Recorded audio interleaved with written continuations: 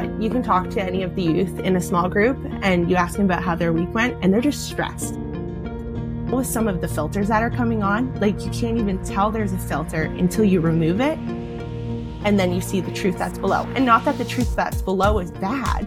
It's beautiful, but they think they need it just to get that little edge, but they don't want it so much that it doesn't look like them anymore. Again, this new evidence that's come out that they're worth $270. It's like they realize that, they're just being used. And so there does seem to be some pushback and some, savvy that they're growing up with, which is encouraging. Hello and welcome to What Would Jesus Tech? My name is Andrew Noble. My co-host Joel Jacob is with me, as well as two guests as we try to dive into youth ministry, what it is like to be a teenager living amidst our digital age. And we want to help teenagers. We want to help people who are parents, who are youth pastors, who are pastors, trying to figure out what's going on with teens today. There's a lot to get into. And before we do, I just need us to get to know our guest today. So joining us is John Perritt. He's served in student ministry for over 20 years. He's written multiple books, including Social Media Pressure, Finding Peace Alongside Jesus. It's a good book. I just finished it last night, and it has lots of great tips. Very, very, very practical. The most practical tech book I think I've ever written. I'm like, here's what to do. You should do this. Here's how to think about this aspect. We'll get into it on this pod. So thank you, John, for joining us today. Absolutely. Yeah. Honored to be on this with you guys. I'm looking forward to the conversation, and thanks for the encouragement about practical advice. I'm not very tech savvy, and so very practical is what I need. And I'm glad that came through in the book. So thanks for that. Yeah, we need all kinds of books. One of my favorite books on tech is Samuel James's Digital Liturgies, and it's not that practical. Like it's how tech is shaping you. And then there's other books that are more practical. We also have Erica Bechtel joining us. She is an Instagram influencer. She was trying to downplay this prior to the call. And I'm like, no, you get free products from companies to promote. And so you are an Instagram influencer. You can follow her on Instagram, Do It Yourself Mom. And so she is a mom. She's a homeschooling mom now. Just in the last year. And she also helps the youth ministry at Gorey Bible Fellowship. Thanks for joining us, Erica. Great to be here. Thanks for having me. So in terms of just to help get to know you, everybody in the room, how old are your kids? So I have a 6-year-old and a 4-year-old. John, where are you at? So 16-year-old, about to be 14-year-old, 11-year-old, 9-year-old, and then 7-year-old. Okay, 5 kids. Girl, Joel? boy, girl. I got 4-year-old and 2-year-old. Okay, and Erica? And I have a 10-year-old, a 8-year-old, and a 5-year-old. So 2 girls and a boy at the end. And Erica, you're homeschooling now. You were at a public school prior. Is that correct? Correct. So we went to, I grew up homeschooled straight through high school and then went off to college afterwards. And I basically said, I will never homeschool my own kids. I don't have patience for that.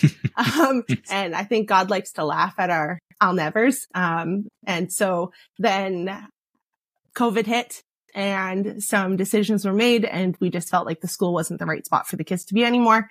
And so I was just like, okay, we'll homeschool. We'll give it a shot. We'll just take it year by year. And that's still going to be our plan going forward. But it's gone really well. It has been a blessing of a time being able to connect regularly with my kids whilst also educating them, but then realizing the whole day doesn't have to be school. We can focus on things outside of that.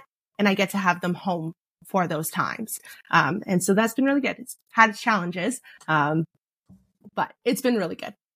I'm very grateful for the opportunity to do it. And John, your kids? So we homeschooled for the majority of their life, but our oldest 4 go to a hybrid model, which is part homeschool and then part kind of classical university model, and our 5th is currently homeschooling. But we've kind of gradually, as you said, Erica, just kind of year by year assessing it and We started putting all of ours in school around fourth grade or so. And then help me understand the context of your youth ministries. So both of you, well, John, you're not as directly involved anymore. Erica, when a student were to go to a weekly youth event, what is part of that event? Like just really quickly, the agenda. Yeah. So on our Friday nights, we run from 7 till 10. So 7 o'clock to about 7:10 is drop in. People say, hey, visit, whatever. 7:10 to 7:20 is personal devotion time that we try to have a little sheet of paper to kind of guide you along that. So opening with prayer, talking with God, seeing how your week went. And then there's usually a passage that we like to read, from 10 or 7:20 to 8 o'clock. Then it's small group time. So we are a youth group of about 70 kids regularly. So we try to break that down into about groups of 10 or smaller if we can. And then after small group time, where we have some questions that have to do with the message later on in the evening. So we'll kind of get our gears turning towards that. And then just checking on how their weeks went. Then from 8 until 9, we have structured game time, that our youth put on, and they run the show, which is fantastic. Then from 9 to 10, we have music and a message. And then after 10 o'clock is usually hangout time. There's Gagaball that kids like to go pretty hardcore at. And then snacks and hangout time. So. Cool. I remember I came way back when before to your youth group. But this was 10 years ago. And I was like, wow, there's so much teaching. There's so much Bible. I grew up in a Baptist church that it was Friday night was games and maybe a 5-minute devotional. It was a different context than what you're, John, I'm curious from your perspective, is what Erica described normal? What do you see in terms of a weekly youth event? Yeah, so prior to my work with Reformed Youth Ministries, I was at a local church for 13 years, and kind of our biggest programs, Wednesday night would be our kind of large group gathering from 5:30 to 7:30. Everyone would get there and just kind of fellowship, hang out at the beginning. We had a gym, and so it was just kind of open gym. And then we'd move into our large group time to where we'd have announcements, and then we'd get into singing, typically have a call to worship, and then we'd break into small groups and we'd have small group teaching. And the teaching time was anywhere from 30 to 40 minutes. And then we'd kind of have some hangout on the end of it. So kind of hanging out beginning and ending, but the majority of the time, those Wednesday nights was focused on teaching. I mean, we definitely place an emphasis on the preaching and teaching of God's word. And we know it's living and active. And, we don't want to water down theology for students. What we've said before, if teenagers can get calculus, they can get theology. And so we want to place an emphasis on the teaching of God's word. Sunday, we'd have Sunday school. And again, it was about a 45-minute teaching time, but, interactive and trying to get the students engaged. And then throughout the week, we had prayer breakfast. We had other one-on-one discipleship opportunities and things like that kind of spread throughout the week. But that was kind of just a brief snapshot of what our weeks would look like. No, that's helpful. And it's helpful to think about it holistically, not just the single event, which leads me to my next question about you writing a book.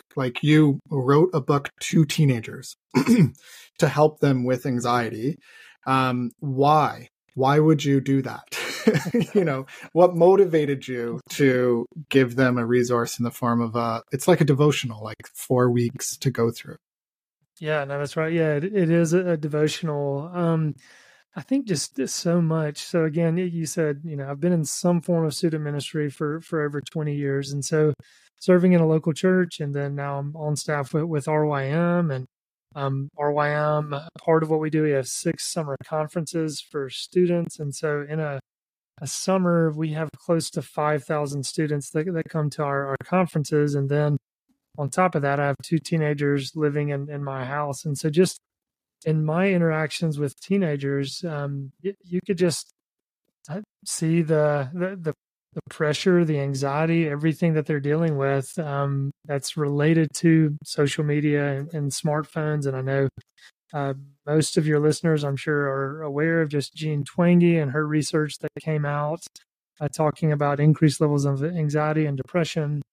And so just realizing that screens aren't going away, that the vast majority of students have access to screens, that parents are just handing these devices to their children. And so there's not a whole lot out there that's aimed at teens that can help them know how to interact with these in a biblical way. And so that was some of my desire, just seeing students struggle with this, seeing the need for some guidance. And so trying to have a resource that parents could put in the hands of their children that might give them just some biblical framework to kind of think about these devices and social media. Mm-hmm. Yeah, good. I was just blown away. I haven't read through the whole 200 plus pages yet. Excuse me. Of what basically right before American Thanksgiving came out from Meta, there's this massive lawsuit. 42 states have sued Facebook or Meta because of what Instagram is doing to teens and their lack of transparency about how negatively they're affecting. Some of the data says that 1/3 of teenage girls say Instagram makes their body image worse, and that 17% said it worsened eating issues. Their own polling data found that 8.4% of 13 to 15-year-olds were shown self-harm related content within the past week, and that 13.5% of teen girls on Instagram said it has worsened thoughts of self-harm and suicide. And not only this, they're actually finding that there are not just teenagers on their app, but that 1 in 5 preteens are on the app. 10 to 12-year-olds, 20% are on Instagram or have used Instagram, and even kids younger than that age are getting access to this app. It's kind of shocking when you hear the numbers and you think about how bad these things are. Erica, for you, you're seeing use of technology. What challenges are you seeing as someone who cares about not only your own kids, but the teenagers that you help in your ministry? I feel like our youth group has done fairly decent about making sure that we try to keep phones at a minimum within the space that we're in. But you can talk to any of the youth in a small group and you ask them about how their week went, and they're just stressed. Like, they're overloaded, they're overwhelmed.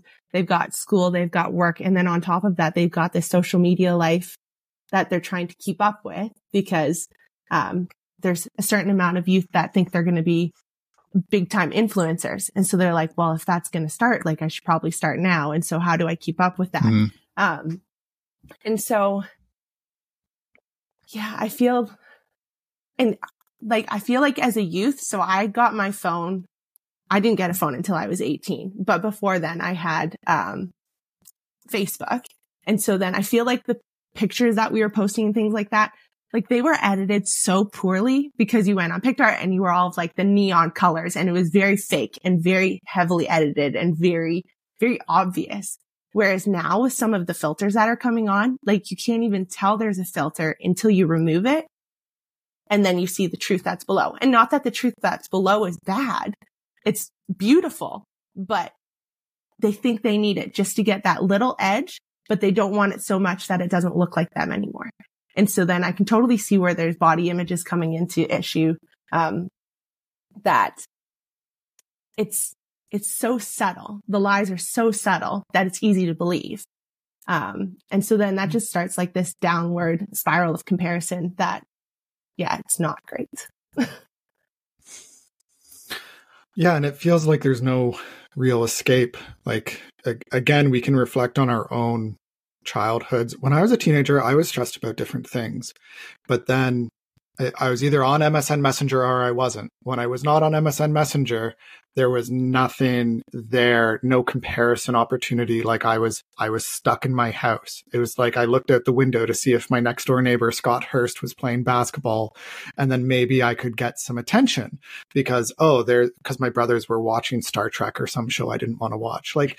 But I was stressed about girls. I was stressed about fitting in. I was stressed, but there was a break from it. And now with access to an app, there's no break from it. So what should teenagers do? Like, John, you are the practical tips guy. I've set you up for this. And obviously there's lots of practical tips in your book, but what would you think of that, these teenagers should do? Yeah, no, I mean, that's, in many ways, it's just a tough question because, like you said, they don't get a break. I mean, I think of the refuge of the home that you just described is not there anymore. That, thinking back to my own childhood, when the school bell rang, I knew, okay, I'm getting a break from my peers. I can go home, I can rest and relax. Maybe they would call me on the phone that's bolted to the wall. Maybe they wouldn't be able to get me, but I wasn't conditioned to, have peer influence. And so I think, some of that is, as hard as it is for parents to try to establish some sort of refuge in the home. And some of that is just trying to limit the devices as much as you can and in the most creative ways you can come up with. Maybe that is, right when students come home from school, it's parents saying, hey, look, let's take a break. Let's put it on Do Not Disturb, put it in this room. Let's sit at the table. Let's get a snack. Let's talk about the day. I mean, it could be something like that. I've heard plenty of, I think of Andy Crouch's book, Tech-Wise Family, and just kind of bookending the days without tech, where he says that he wakes up before his technology and he puts his technology to bed before he goes to bed. And so thinking of families kind of having those bookends of their day to where they're away from those devices are helpful. Yeah, I mean, those are some of the ones that come to mind because it does seem, as people can kind of debate some of the data, some of the research on anxiety and depression and the correlation, all that, it seems like the strongest correlation is, as screen time goes up, anxiety and depression goes up. And so if a student's listening to this right now, just look at your screen time and try to pull back on that, maybe 30 minutes this next week, and just kind of gradually try to decrease that screen time to just hopefully relieve some of the pressure that's there. But those are just some knee-jerk thoughts that come to mind as you ask that. Mm-hmm. Yeah, there's it's so challenging because if I think back to when I was a teenager, I wanted that human connection. It was fun to watch TV. Yeah, it was fun to play video games, but to do it with another human being was so much more impactful in my life. Like then you get that sense of feeling good to other people, with other people. They're affirming you. They're telling you they like you. They're joking with you. And that human connection is a good thing, right? And I kind of want to affirm, like, of course you want other people to like you. Of course you want to, send messages to other people. Those are good things. And isn't technology great in the way that it makes that so much easier to make those human connections? So it's so tough because when I talked to one mom who just said that her 15-year-old boy is limited to 4.5 hours of Snapchat a day. And I was like, 4.5 hours seems like a lot. And she's like, yeah, but that's not enough for him. He's complaining even about that. And I was like, Snapchat has some filter stuff. It's video based. There's like dance crazes. It has the streaks. It's funny talking to teens when they're like, oh, I can't take a weekend break from Snapchat because then I'll lose my streaks. And they were serious. They were like pushing back hard on me. And I'm like, you realize that is literally a number in order, like that means nothing other than a value to Snapchat so that they make more money. Like that's all it is. It's like if your friendship is like rises and falls based around a metric and an app, you don't have a good friendship, you know? And I was just speaking straight to these 12-year-old boys when I was talking with them. And it's just like, I get that it's addicting though. I really do. I'm like, I want to affirm human connection. I want to affirm that in them, that of course it's good that they're connecting with others. I'd rather that than other things. I don't know how to nuance this. Like, is there other ways that we can talk about the positives of technology and say, well, here are ways to use technology for good? Like, Joel, I know you're kind of radical in that you were telling me about, well, I want to get my kids using tech and coding, and your kids are like 5 years old, and you're like, yeah, like got to teach them how to code early, you know, get them to understand the technology better. Joel, how are you processing this conversation? Because I feel like you're the pro tech guy in the room the most. Yeah, I mean, it's pretty timely. I think I just saw over the weekend this trend of conversation going around about iPad kids. And so it's like, I think like TikTokers are posting about it. I don't actually go on TikTok, but I'm getting sent the link where it's like 13-year-olds, which are the people who are like becoming teenagers now, were born in 2010. And that's when the iPad came out. And a lot of millennials were actually like, millennial parents were giving their kids these iPads as like pacifiers. And they've developed this like coping methodology of like, oh, I just give my iPad, like, and they're like digitally native, but they haven't developed these other like coping skills, and that's leading to the anxiety. So like everything I'm hearing here is definitely, you know, true, and it gives me pause on like, yeah, like unrestricted internet access. Like I work in a cybersecurity tech company, so it's like even having the apps to like monitor and filter content and data and stuff, it's like not things the average parent really knows how to do. And like those tools need to be more accessible so you can make it easier to, you know, have a framework to allow your kids to use internet and technology without kind of like falling into the snares along the way. And that's what at least these Gen Zs are saying. They're like, oh, when I become a parent, I'm not going to like raise my kids to like throw an iPad in their face, like, because they see all these toddlers or teenagers now who have that issue. But to your point on like me wanting to lean into technology, I think, let's say, I don't know if it's 5%, but everyone, let's say, uses the internet, but only maybe 5% of people are actually like building things on it. And it's this interesting asymmetric ratio where it's like maybe similar to like cars. It's like a lot of people drive cars, but only how many people know how to build components of cars and fix cars, right? So that's what portion I'm trying to shift my kids into and be like, hey, you need to get into coding because Gen Alpha, so my kids like, yeah, the oldest is 4 years old and they're now part of the next generation, which is going to be Gen Alpha. And I think they'll probably call that Gen AI, where their whole teenage years is going to be really around like the big swing of artificial intelligence and stuff like that. And to really know how to navigate that well, they should know how to like command a computer. And maybe it won't be as much coding as it will be prompting in the future. So, you know, we'll see how that shakes up, and that might make it more accessible. But definitely, I mean, we probably underestimate teens in general. I mean, for me, I was really tech savvy growing up, and we probably think that teens aren't tech savvy. They're more likely more tech savvy than us. So it's almost like, how do we enable them to be like pioneers leading the frontier of that and like leading it in a good direction? So that's really what I've been thinking about more recently is like, okay, like I don't have teens in my home right now, but when my boys become teenagers, how do I make sure they know how to deal with it in a positive way? Yeah, John? Yeah, Joel, you said like 5 things I wanted to ask you questions about. That was helpful. I am just curious. So I'm thinking about my younger kids. If I wanted, I mean, and parents listening out there who might want to start their younger kids to learn about counting, like how would you begin that with younger children? I mean, is there a website you would point people to? I mean, I'm sure I could Google, but is there any kind of beginner's guide that you would point parents of young children too? Not to put you on the spot.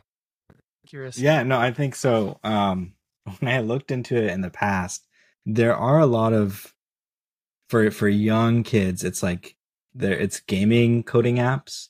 So you have a character and you have to learn how to, let's say, turn him right. So you learn there's a turn right coding function, and you have a 3D view of his character, and then you have like text. And it's like, okay, now you have to turn him left. How do you do that? Well, it's actually, if you turn right 3 times in a row and you loop that, that's actually equivalent to turning left. And I think the fundamental thing that these apps for kids, I think there's one called like Swift Playgrounds, and I'm sure we can add a bunch more into the show notes. But what they want to do is teach this way of looking at the world in terms of like algorithms and functions and, you know, somewhat of a mathematical way, so that when they are older, it's more natural for them to look at a problem and be like, well, I can actually break this problem into these like sub problems and like empower them to think that way. So yeah, I think for parents looking to give those kids opportunities, I think there's like one extent where you're like, put your kid into coding camp because they're experts on like, what are the base principles to start with? And then there's like, well, I can also like get this like a suite of apps or a suite of tools that like they can do self-learning. Like for me, a lot of my interest in technology, my parents didn't teach me that. I didn't go to coding school. It was all self-taught. So I think we definitely shouldn't underestimate the ability for a kid, given the right curriculum or coursework, to like self-teach them how to do coding and AI. That's helpful. Thank you. Yeah, 2 thoughts. One is artificial intelligence is just math. Arlie Coles, she's an ML machine learning researcher based in Montreal, and she also is Anglican, and so she has interesting perspectives on this. But she's like, we freak out about AI because we don't understand it, but at root, it's really like ChatGPT is just numbers. Like the words are representations of language, but language at a fundamental level is just math, and you just are using really just numbers and math. And so if you teach your kids math, you're teaching them coding in a way. You're teaching them logic.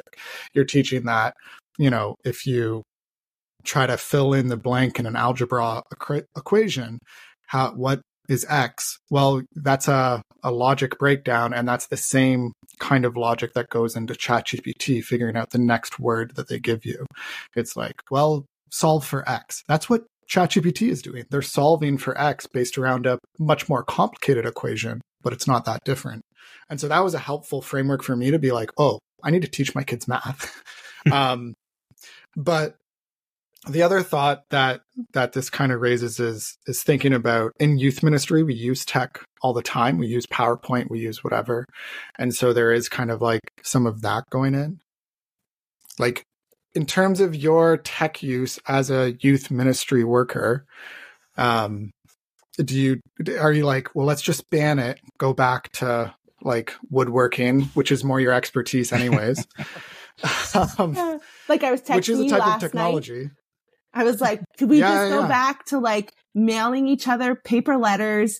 And like, if you want to call someone, you have to have the number. So you either have to be brave enough to talk to them in person and be like, can I have your number? Or maybe you're just not supposed to talk to them. So I was like, or maybe I'll build on the question actually for Andrew. Is like, when I was in youth group, I would join the communications team and did like the PowerPoint slides for changing the worship lyrics and stuff like that.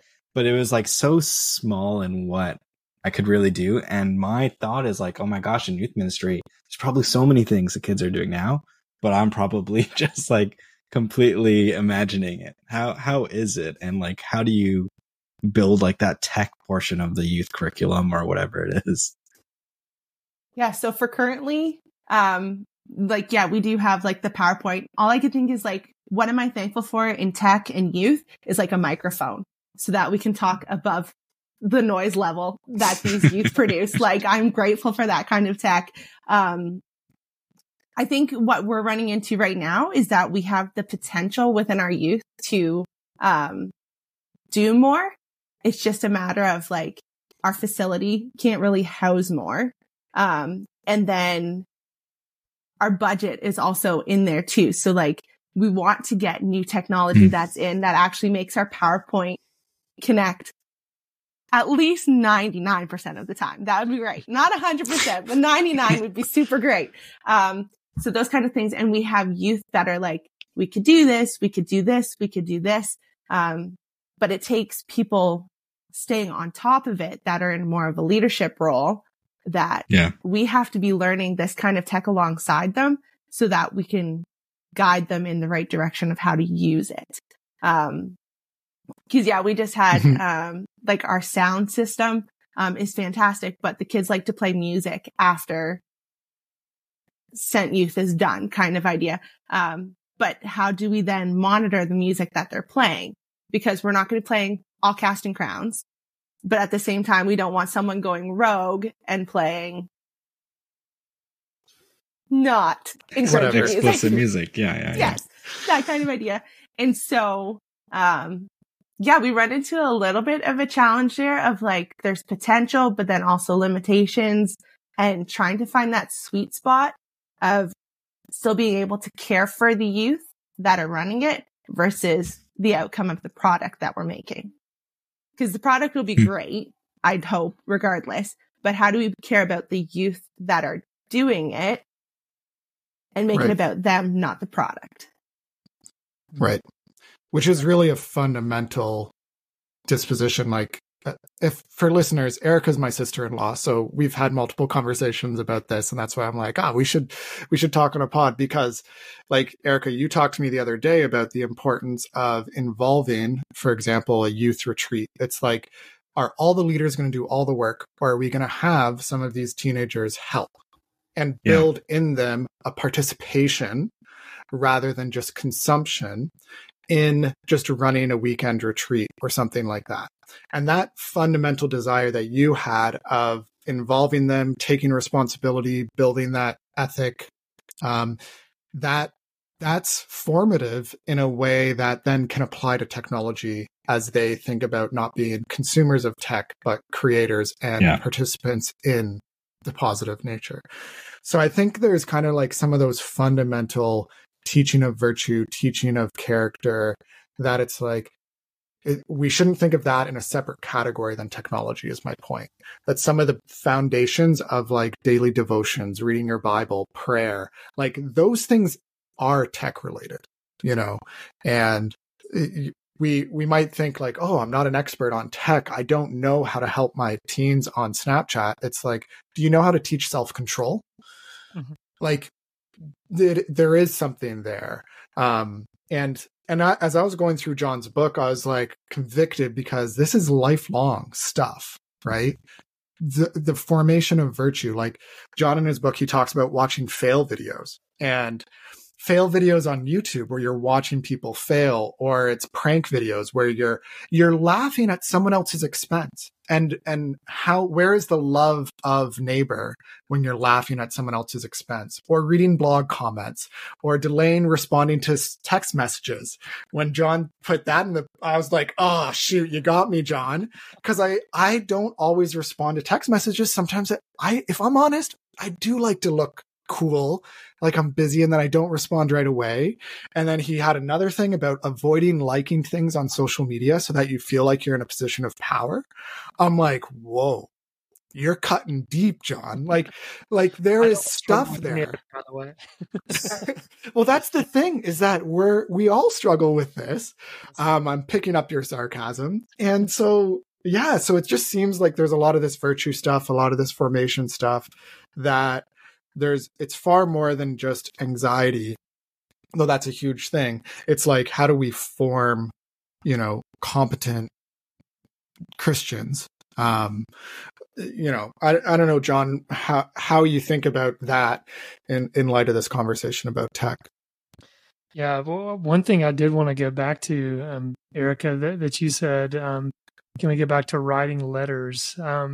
Just applauding youth workers that do that, and encouraging youth workers to do that, because so much of these the lives of current teenagers, they're lacking tactile experiences, and just maybe 2 weeks ago, my two children got a handwritten letter from two of the youth workers, and they kept that and they put it in their room, and they might have it in their Bible, or they have it taped to the wall. And it's, we can send, and I don't want to discourage it, we can send text messages to our students and encourage them, and we need to do that.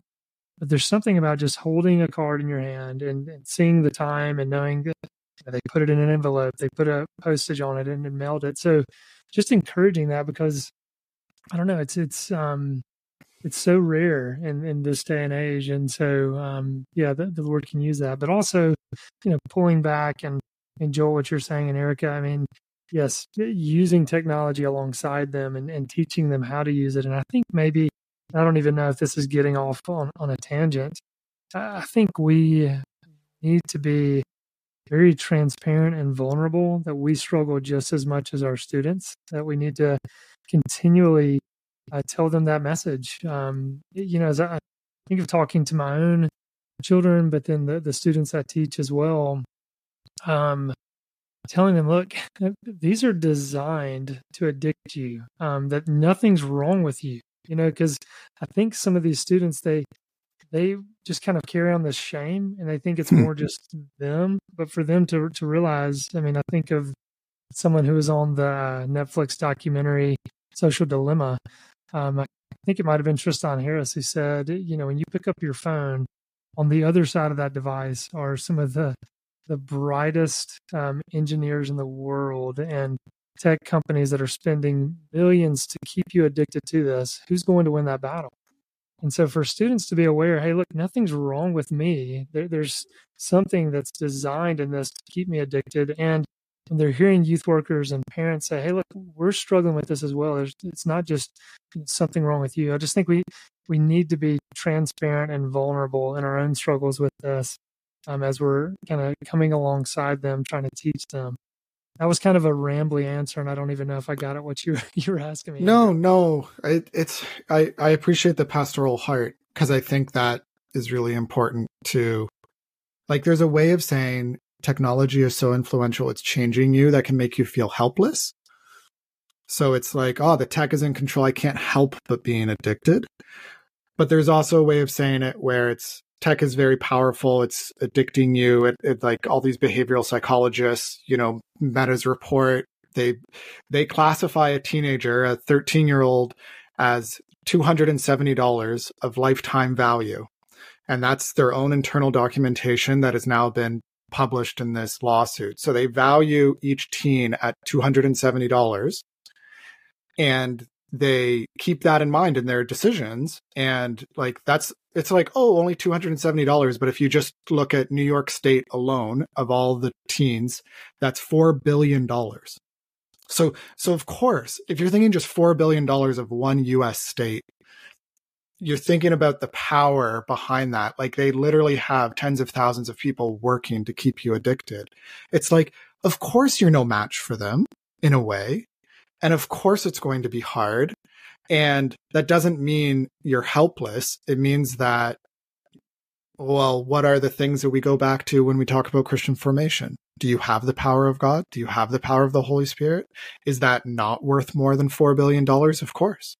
If God can raise Christ from the dead, then he can give you the self-control in order to put down the app and to go on some analog adventures, to write some letters, to go to a backyard and build something cool, like to do these other things. Of course, God can give you the self-control for that. There's a passage in, I forget if it's Timothy or John, but it's like, God does not give us a spirit of timidness, but of power and self-control. The Holy Spirit is a comforter if you're dealing with anxiety. He's also a powerful God who is giving you self-control. And so, yeah, there is a like awareness of how big the challenge is, but also back to Christian formation. What are the things that can form us more than the apps? And that's what your book, John, is doing. We didn't even get into some of this stuff on the formative elements. But yeah, that's the thing that gives me hope And I'm curious for you guys, what gives you hope when it comes to interacting with the next generation? What would give hope to a teenager, or what gives you hope as a parent when it comes to interacting with this next generation? Like within our youth group, I feel like there's a lot of youth that are coming to the understanding of the separation of social media from tech. So tech in and of itself, right, is neither good nor bad. But at the same time, realizing that social media is like a separate aspect of that. So like I can still have my phone, I can still have Google Maps and all of this kind of stuff that is so tech forward and handy without needing to have Instagram on my phone. I can still have Instagram. I'll just log into it on my computer, or I take it off for the weekend so I'm not distracted by it.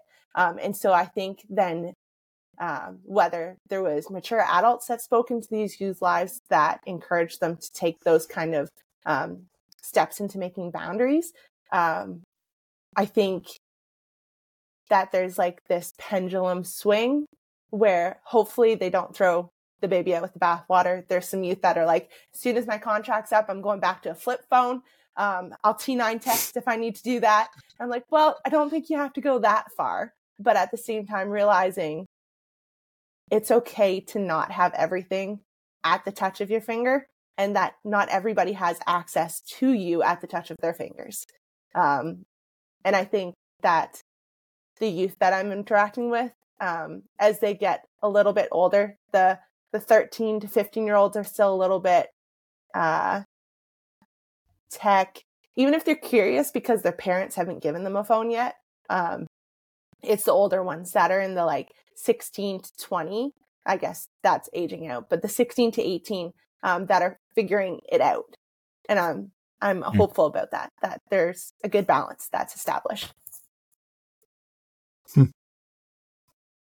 Yeah, and I'd agree with you, Eric. I mean, just echoing everything you're saying, it does seem like the level of education for this younger generation is continuing to grow, and that they are realizing. So I can't remember if I mentioned that I part-time teach 10th, 11th, and 12th graders, and they're realizing how they're being used in so many ways. I mean, again, this new evidence that's come out that they're worth $270. It's like they realize that, they're just being used, and so there does seem to be some pushback and some savvy that they're growing up with, which is encouraging.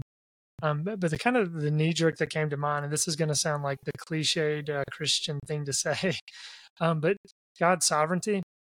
We can totally shirk our responsibility and just say God's sovereign, but realizing, I mean, sincerely, He's on the throne, He's reigning and ruling. So that aspect of His sovereignty, but then another aspect is just the fact that He has us living in this current age for a reason.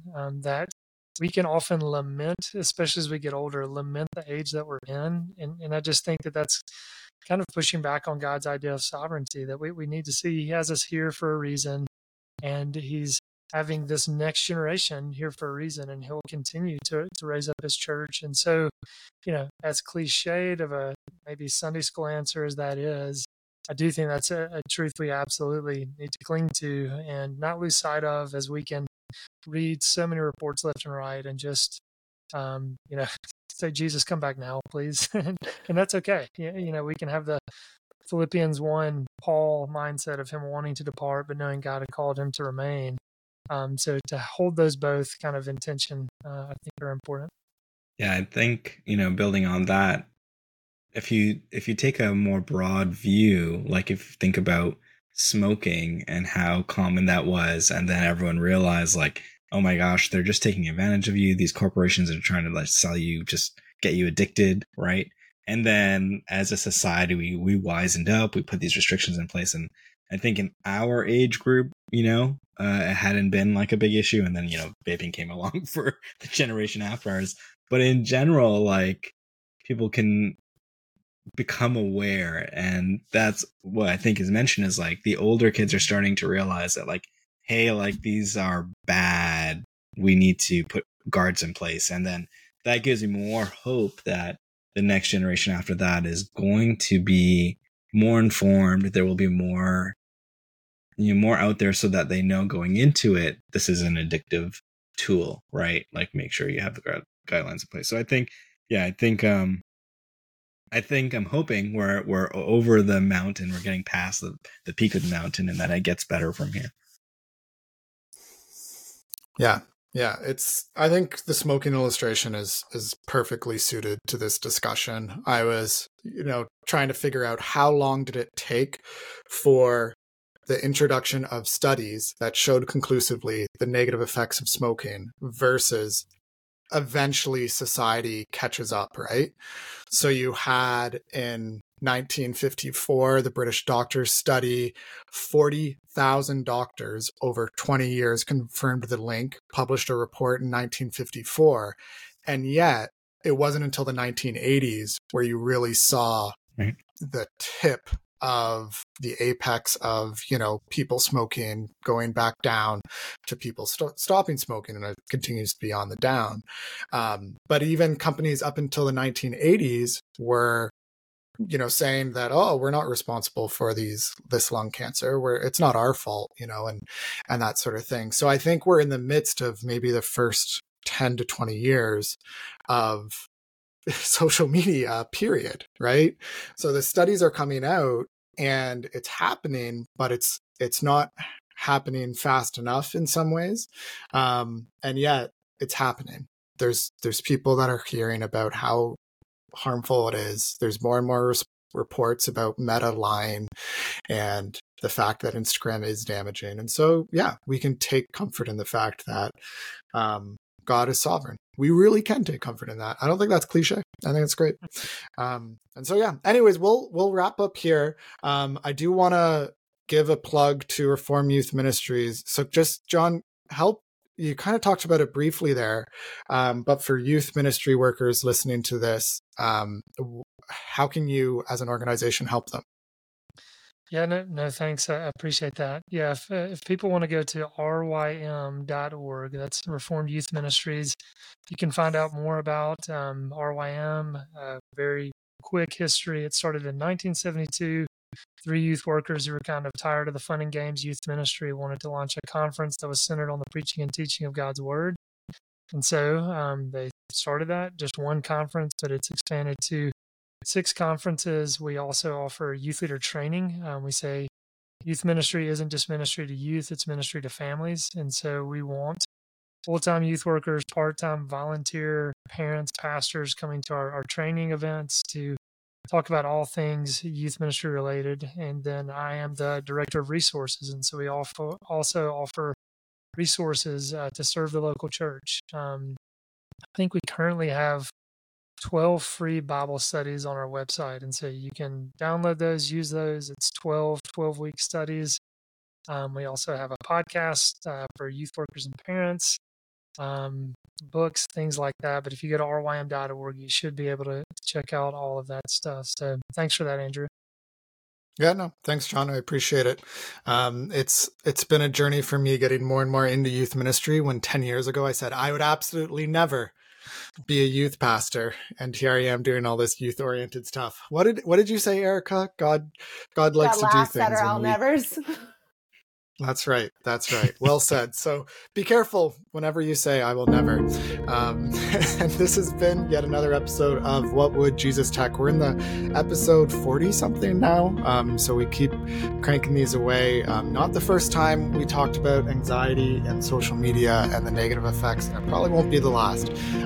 There's more and more data. It feels like we're just scratching the surface on what will come, and who knows what the future will hold. So subscribe here to What Would Jesus Tech. You can support us on Patreon as well, and thank you to those who support us on Patreon. We do really appreciate your support. Again, What Would Jesus Tech? I'm Andrew Noble with Joel, Erica, and John. Thanks for listening. Take care, everybody. See ya. Toodaloo.